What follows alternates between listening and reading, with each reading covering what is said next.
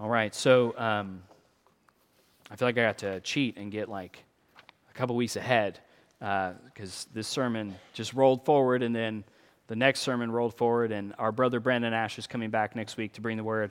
I'm excited about that, so if you haven't heard Brandon preach, you'll be blessed to be here. He's a wonderful expositor, and I love sitting under his preaching, so I'll be right up here and looking forward to that. But we're back in Exodus. It's Exodus chapter 6. If you have your Bible, open up to Exodus 6.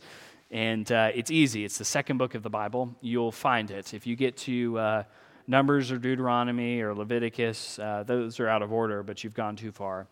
And while you turn there, I want us to reflect on something, because one of the most unique features of Christianity is a lack of checklists. It's a lack of checklists, okay?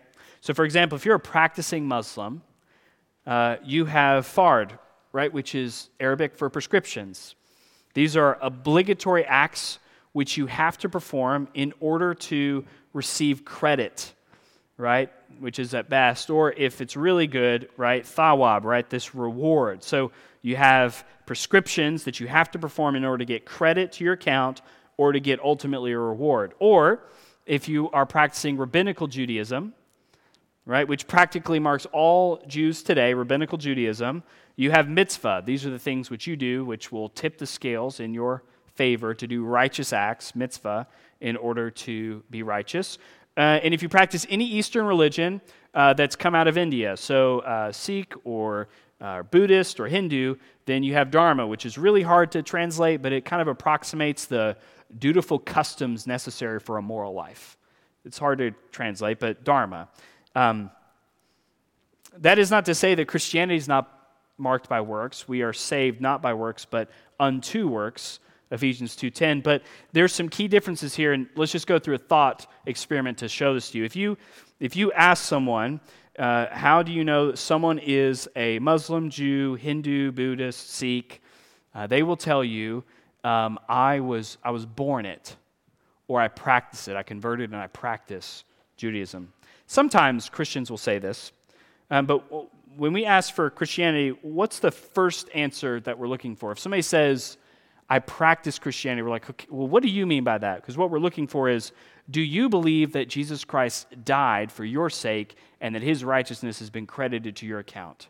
Do you believe that the Lord Jesus Christ died for your sake, he was buried, was raised, ascended into heaven, and now works on your behalf? You know, one of the reasons that our faith seems to disappear sometimes is because we look inside of ourselves. But faith is ultimately outside of us, because faith, the object of our faith in Christianity, is a person. It's a person. So when you look inside of yourself to know, am I doing good enough? Am I good enough Christian? Ironically, the more that you look inside of yourself, the more your faith seems to evaporate, because there what you find in your heart is condemnation. You find the recognition of the gap that exists between God's holy righteousness and your own lack of righteousness. Because you don't find faith inside of yourselves, we find it in a person. It's one of the reasons if you look for faith, it's inside of yourself, you can't find it. It seems to go away. If you look at your circumstances, though, you won't find guarantees either, because life's conditions are so vapid. One week, things are going really well. The next week, things are going really poorly. So circumstances can't be trusted either. So we can't look inside of ourselves. We can't look at our circumstances. But the Bible tells us where to look to know that God's salvation is secure. God's name and reputation. God's name and reputation. I told you to turn to Exodus, but I didn't even turn to Exodus. I got to turn to Exodus now. So I want to remind you before I read this text of what's just happened prior to this, because we're to look at God's name and reputation for our assurance. So right before this passage in Exodus chapter 5, God has commissioned Moses to speak to Pharaoh, right? Moses obeys, and then Pharaoh punishes the Israelites because of Moses' actions. So he becomes more cruel. Moses looks at his circumstances, then asks the question, God, why have you done this great evil to your people? Did I even do the right thing here, because nothing seems to have changed? And then God tells Moses, you're going to see what I'm going to do. So that's where we pick up. And Moses is going to learn a truth in our text today that is a great truth that we need to hear in our hearts today, which is that God's reputation, God's name, his reputation is the guarantee of our salvation. God's name and reputation is the guarantee of our salvation. So if you have your Bibles, I'm going to read Exodus chapter 6. I'm going to read 1 through 13. 1 through 13. Exodus 6, 1 through 13 says, "But the Lord said to Moses, 'Now you shall see what I will do to Pharaoh, for with a strong hand he will send them out, and with a strong hand he will drive them out of this land.' God spoke to Moses and said to him, 'I am the Lord. I appeared to Abraham, to Isaac, and to Jacob as God Almighty. But by my name, the Lord, I did not make myself known to them. I also established my covenant,'" my unbreakable promise, right? "My covenant with them to give them the land of Canaan, the land in which they lived as sojourners. Moreover, I've heard the groanings of the people of Israel, whom the Egyptians hold as slaves, and I've remembered my covenant. Say therefore to the people of Israel, 'I am the Lord, and I will bring you out from under the burdens of the Egyptians, and I will deliver you from slavery to them, and I will redeem you with an outstretched arm, with great acts of judgment. I will take you to be my people. I will be your God, and you shall know that I am the Lord your God, who's brought you out from under the burdens of the Egyptians. I will bring you into the land I swore to give you to Abraham, to Isaac, to Jacob. I will give it to you for a possession. I am the Lord.'" Moses spoke thus to the people of Israel, but they did not listen to Moses, because their broken spirit and harsh slavery. So the Lord told Moses, "Go in, tell Pharaoh, the king of Egypt, to let the people of Israel go out of his land." But Moses said to the Lord, "Behold, the people of Israel have not listened to me. How then will Pharaoh listen to me? For I am of uncircumcised lips." But the Lord spoke to Moses and Aaron and gave them a charge about the people of Israel and about Pharaoh, king of Egypt, to bring the people of Israel out of the land of Egypt.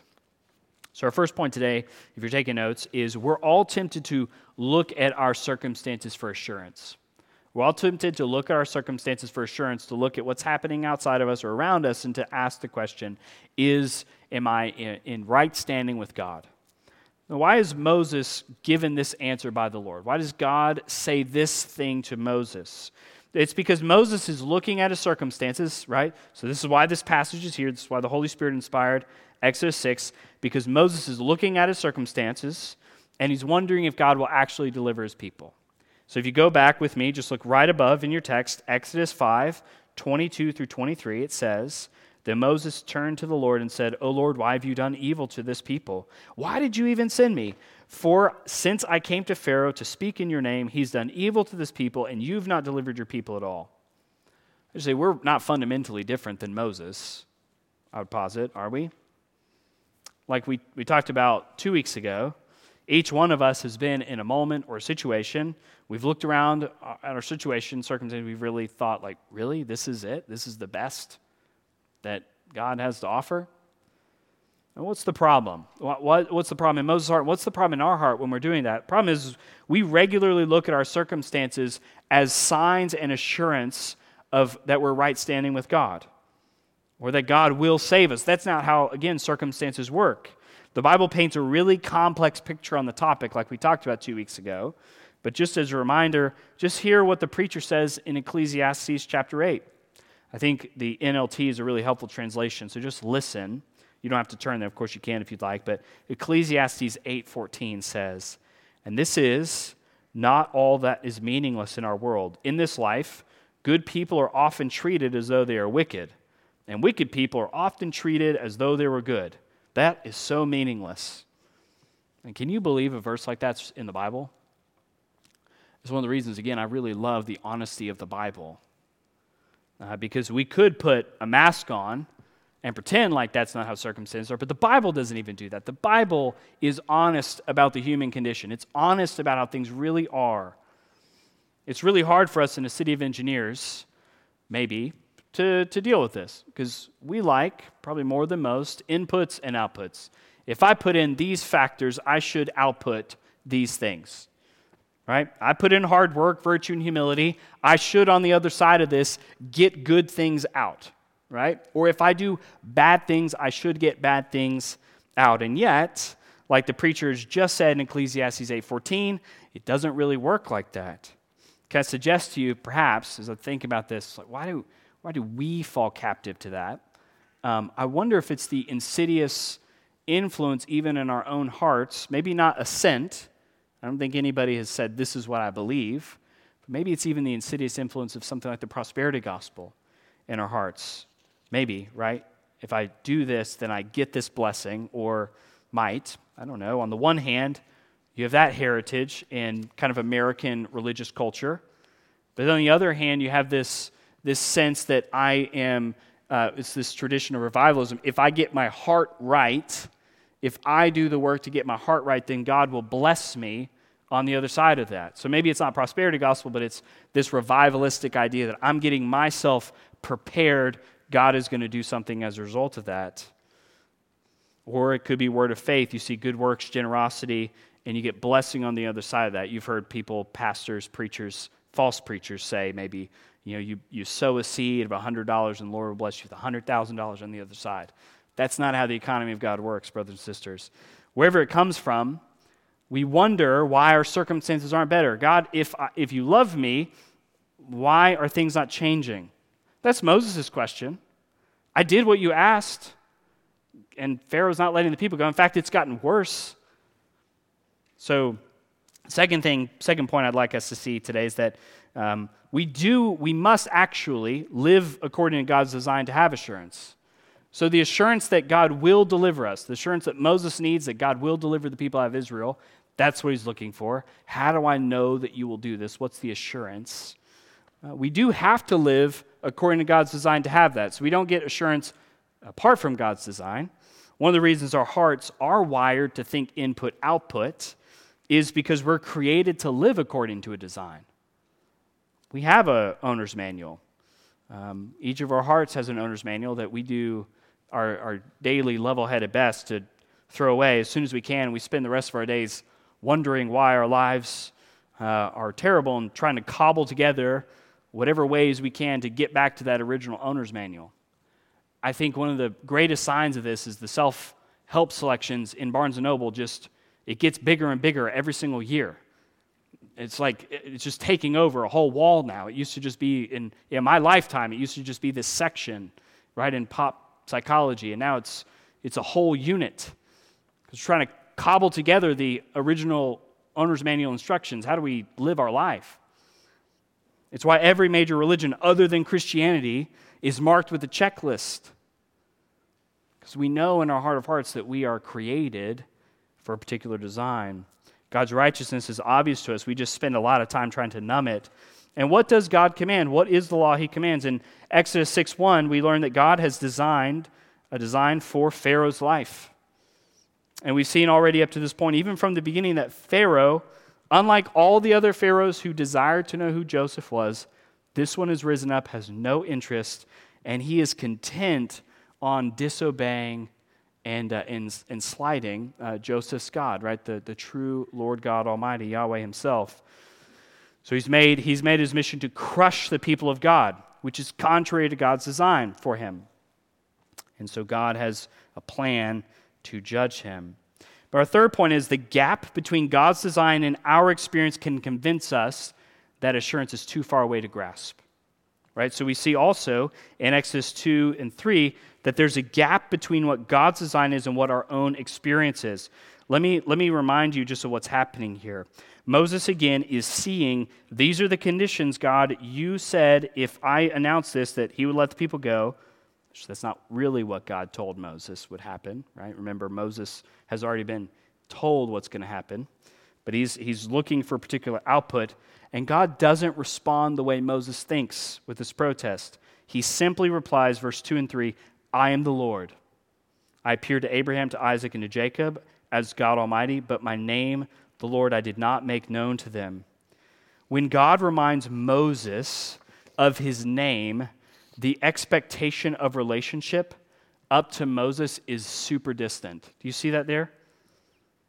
Abraham, Isaac, and Jacob don't even know the covenant name of God. He's only ever been known to Abraham, Isaac, and Jacob as El Shaddai, as God Almighty. Listen for that gap again. Verse 3, but by my name, the Lord, I did not make myself known to them. There's a gap. And why can't we bridge that gap? Because ever since the garden, there was no need for an intermediate, right? In the garden, there was no need for an intermediate between, right, God and man. There's perfect communion, wholeness. And then Adam and Eve, they ripped a tear in the cosmos. Ellis was asking a question this week. He said, Dad, why do we need to, he's lots of questions right now happening. Nathaniel's baptism did a lot of good in our household, which is its purpose. It's why you should be baptized, because it provokes gospel conversation in other people's lives. And why do we need a Savior, right? Why does my heart want to obey naturally? Why can't I always seem to obey when I want to obey? Like, well, buddy, welcome to the family, literally, right? Our first parents really messed this up for us. They ripped a tear in the cosmos, tearing apart wholeness with God. And we know that gap. Adam immediately feels it, and he sews fig leaves on himself to cover it.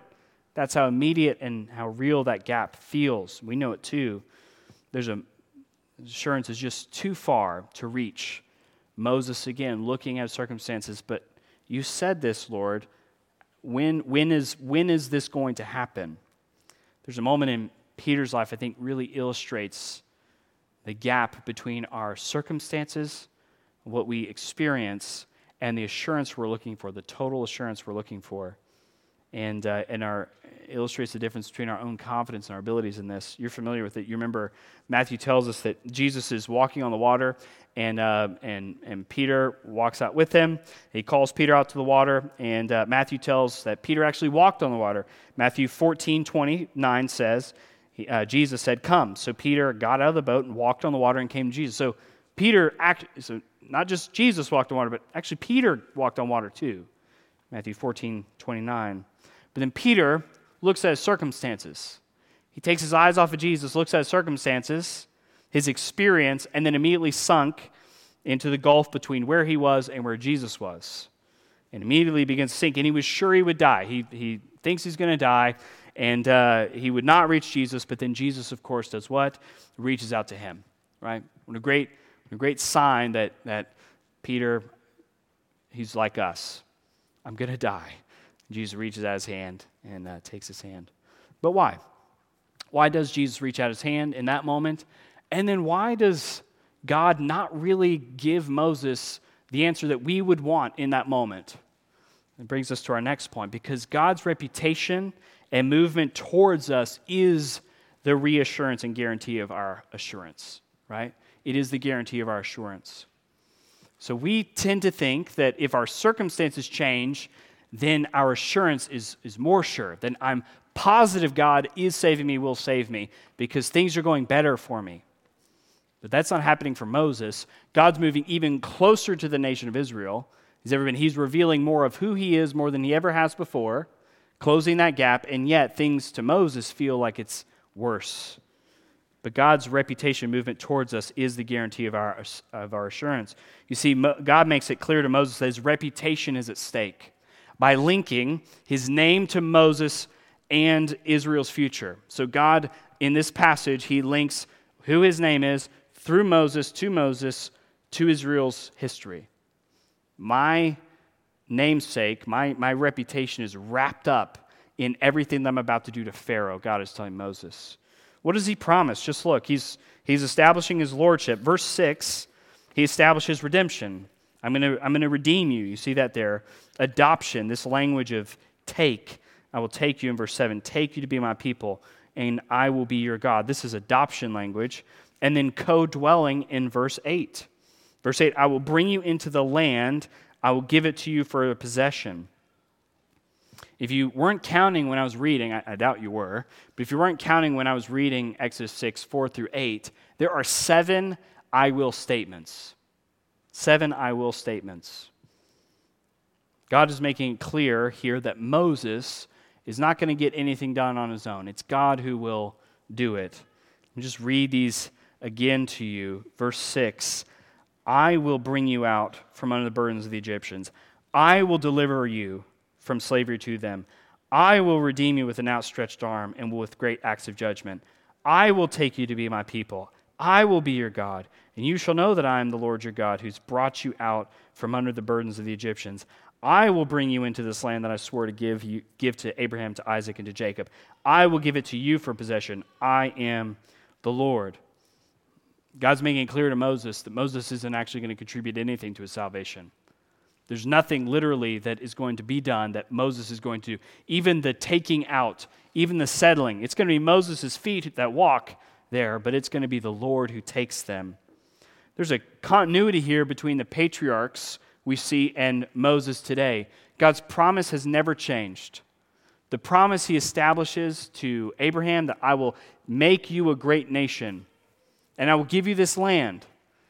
That promise, throughout all the changing circumstances, all of the unfaithfulness, all the ways that Abraham, Isaac, and Jacob, they try to manufacture God's blessing. They try to manipulate the conditions of the covenant to ensure that they get an heir. We talked about that at Christmas time, remember? God's still faithful. God's promise extends through generations. And there's an unchanging nature.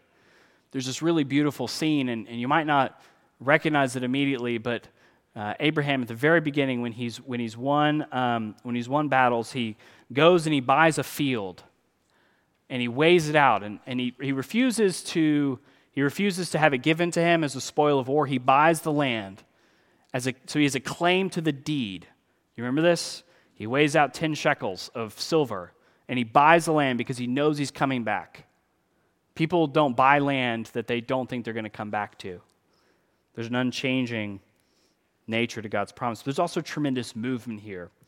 Listen to what Victor Hamilton wrote. This phrase, "I will take you to myself as people," is, or the more common phrase, right? "I will be for you a God," or this is widely recognized as a covenant formula, as a promise-making formula. This language appears, right, everywhere in ancient Near Eastern context for marriage and adoption. So God is using language that Moses is familiar with to show the nature of the relationship.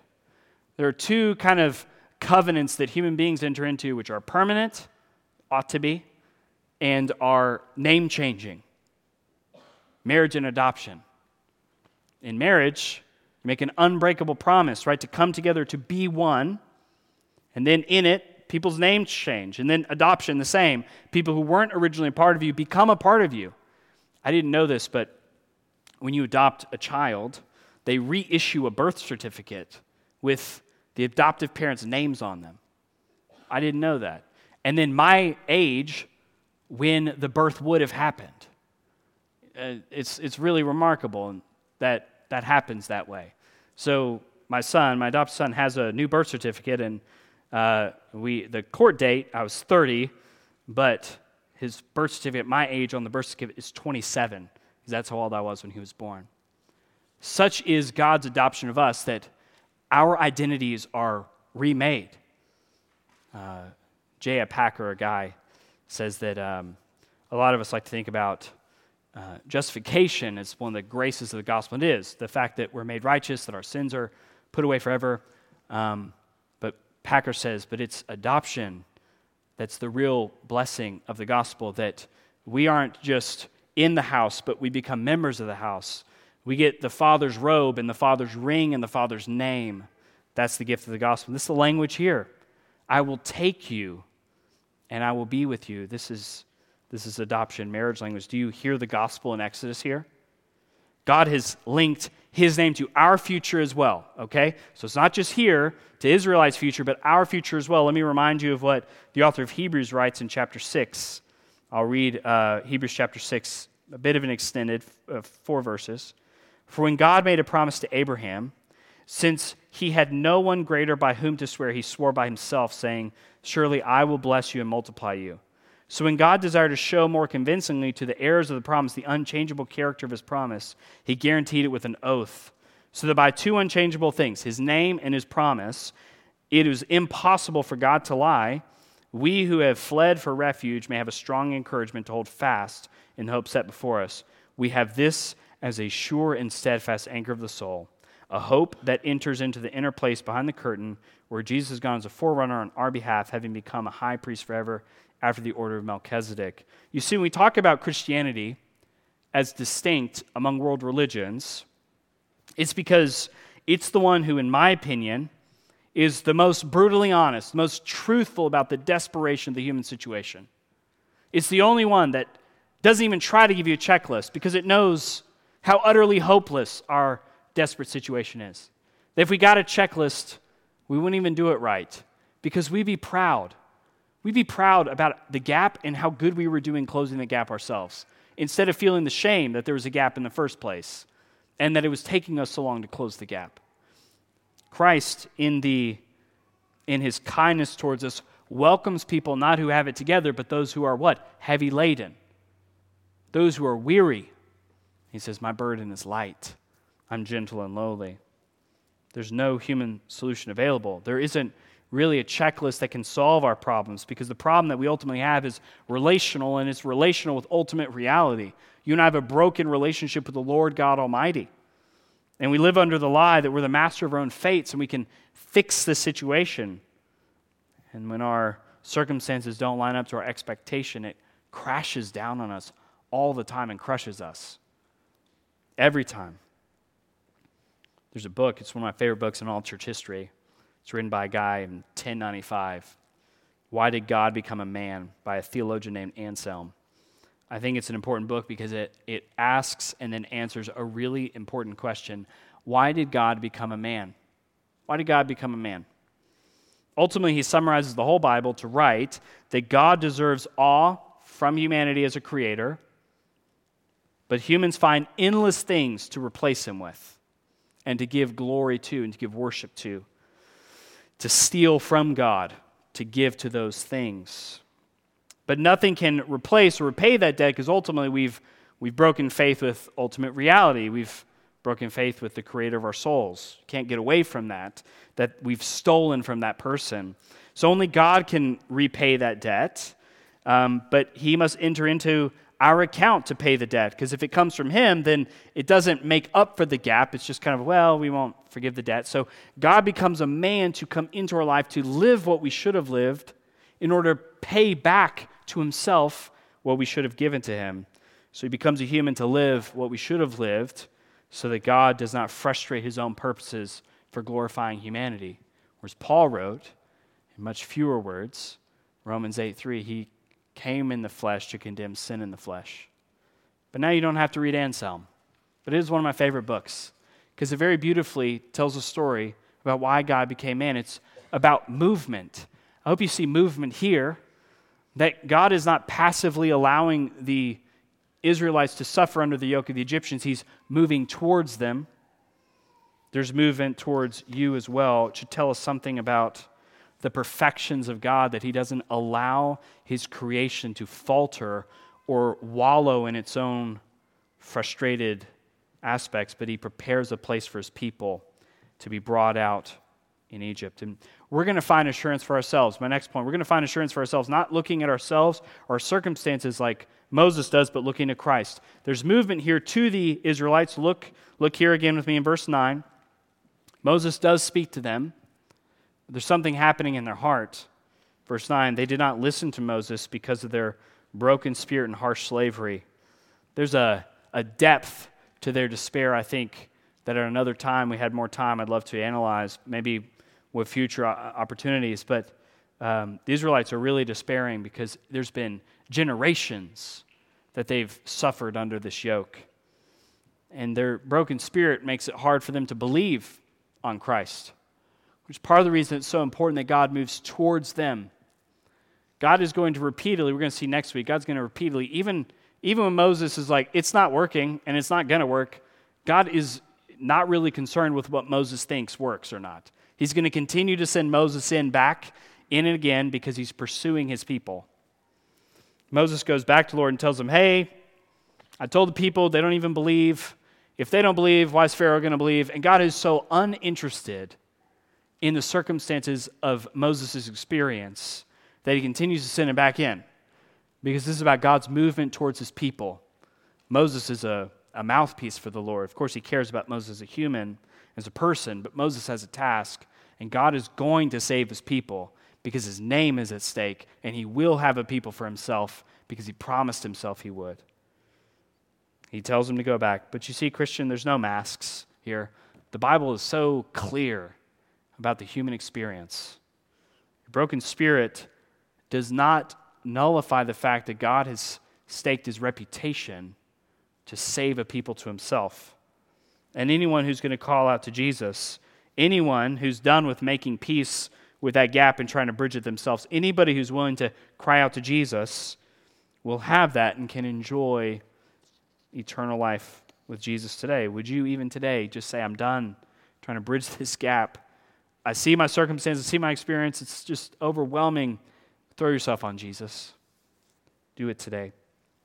There's endless experiences of sorrow and of questions of assurance. But there is a birthright to the Christian to know. How do I know that I have in fact thrown myself on Jesus?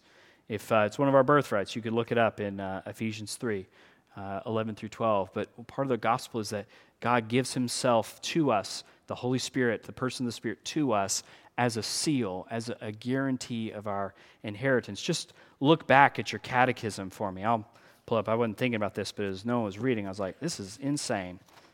Providentially, page 6. How does Christ's ascension to heaven benefit us? First, he pleads our cause in heaven in the presence of his Father. Second, we have our own flesh in heaven. If you think about it, we have our flesh in heaven. You could think about that endlessly, and it would not stop fascinating you. A guarantee that Christ, our head, will take us, his members, his body parts, his hand, his feet, his head, to himself in heaven. Third, he sends his Spirit to us as a further guarantee. Coming out of the Reformation, as I close, I promise I'm wrapping up, there's this moment where people are, in the first generation after the Reformation, people are really liberated. Because like, we no longer have checklists. But the second generation is like, great, we don't have a checklist, but how do we know we're saved? There's a theologian, his name is William Perkins. He wrote a book called The Golden Chain. I think commend it to you. It's dense, and I don't think it's been modernized, so it's like Shakespeare to read, but it's worth the effort. And it's part of the reason that I chose the Confession of Faith, because William Perkins is looking at the second generation like, yeah, you don't have a checklist anymore, and you're wondering, how do I know that I have assurance? And William Perkins says, take heart, Christian, because no one who isn't a Christian doesn't wonder, am I in Christ? That's link number one. Is there a flicker of a flame? Link one.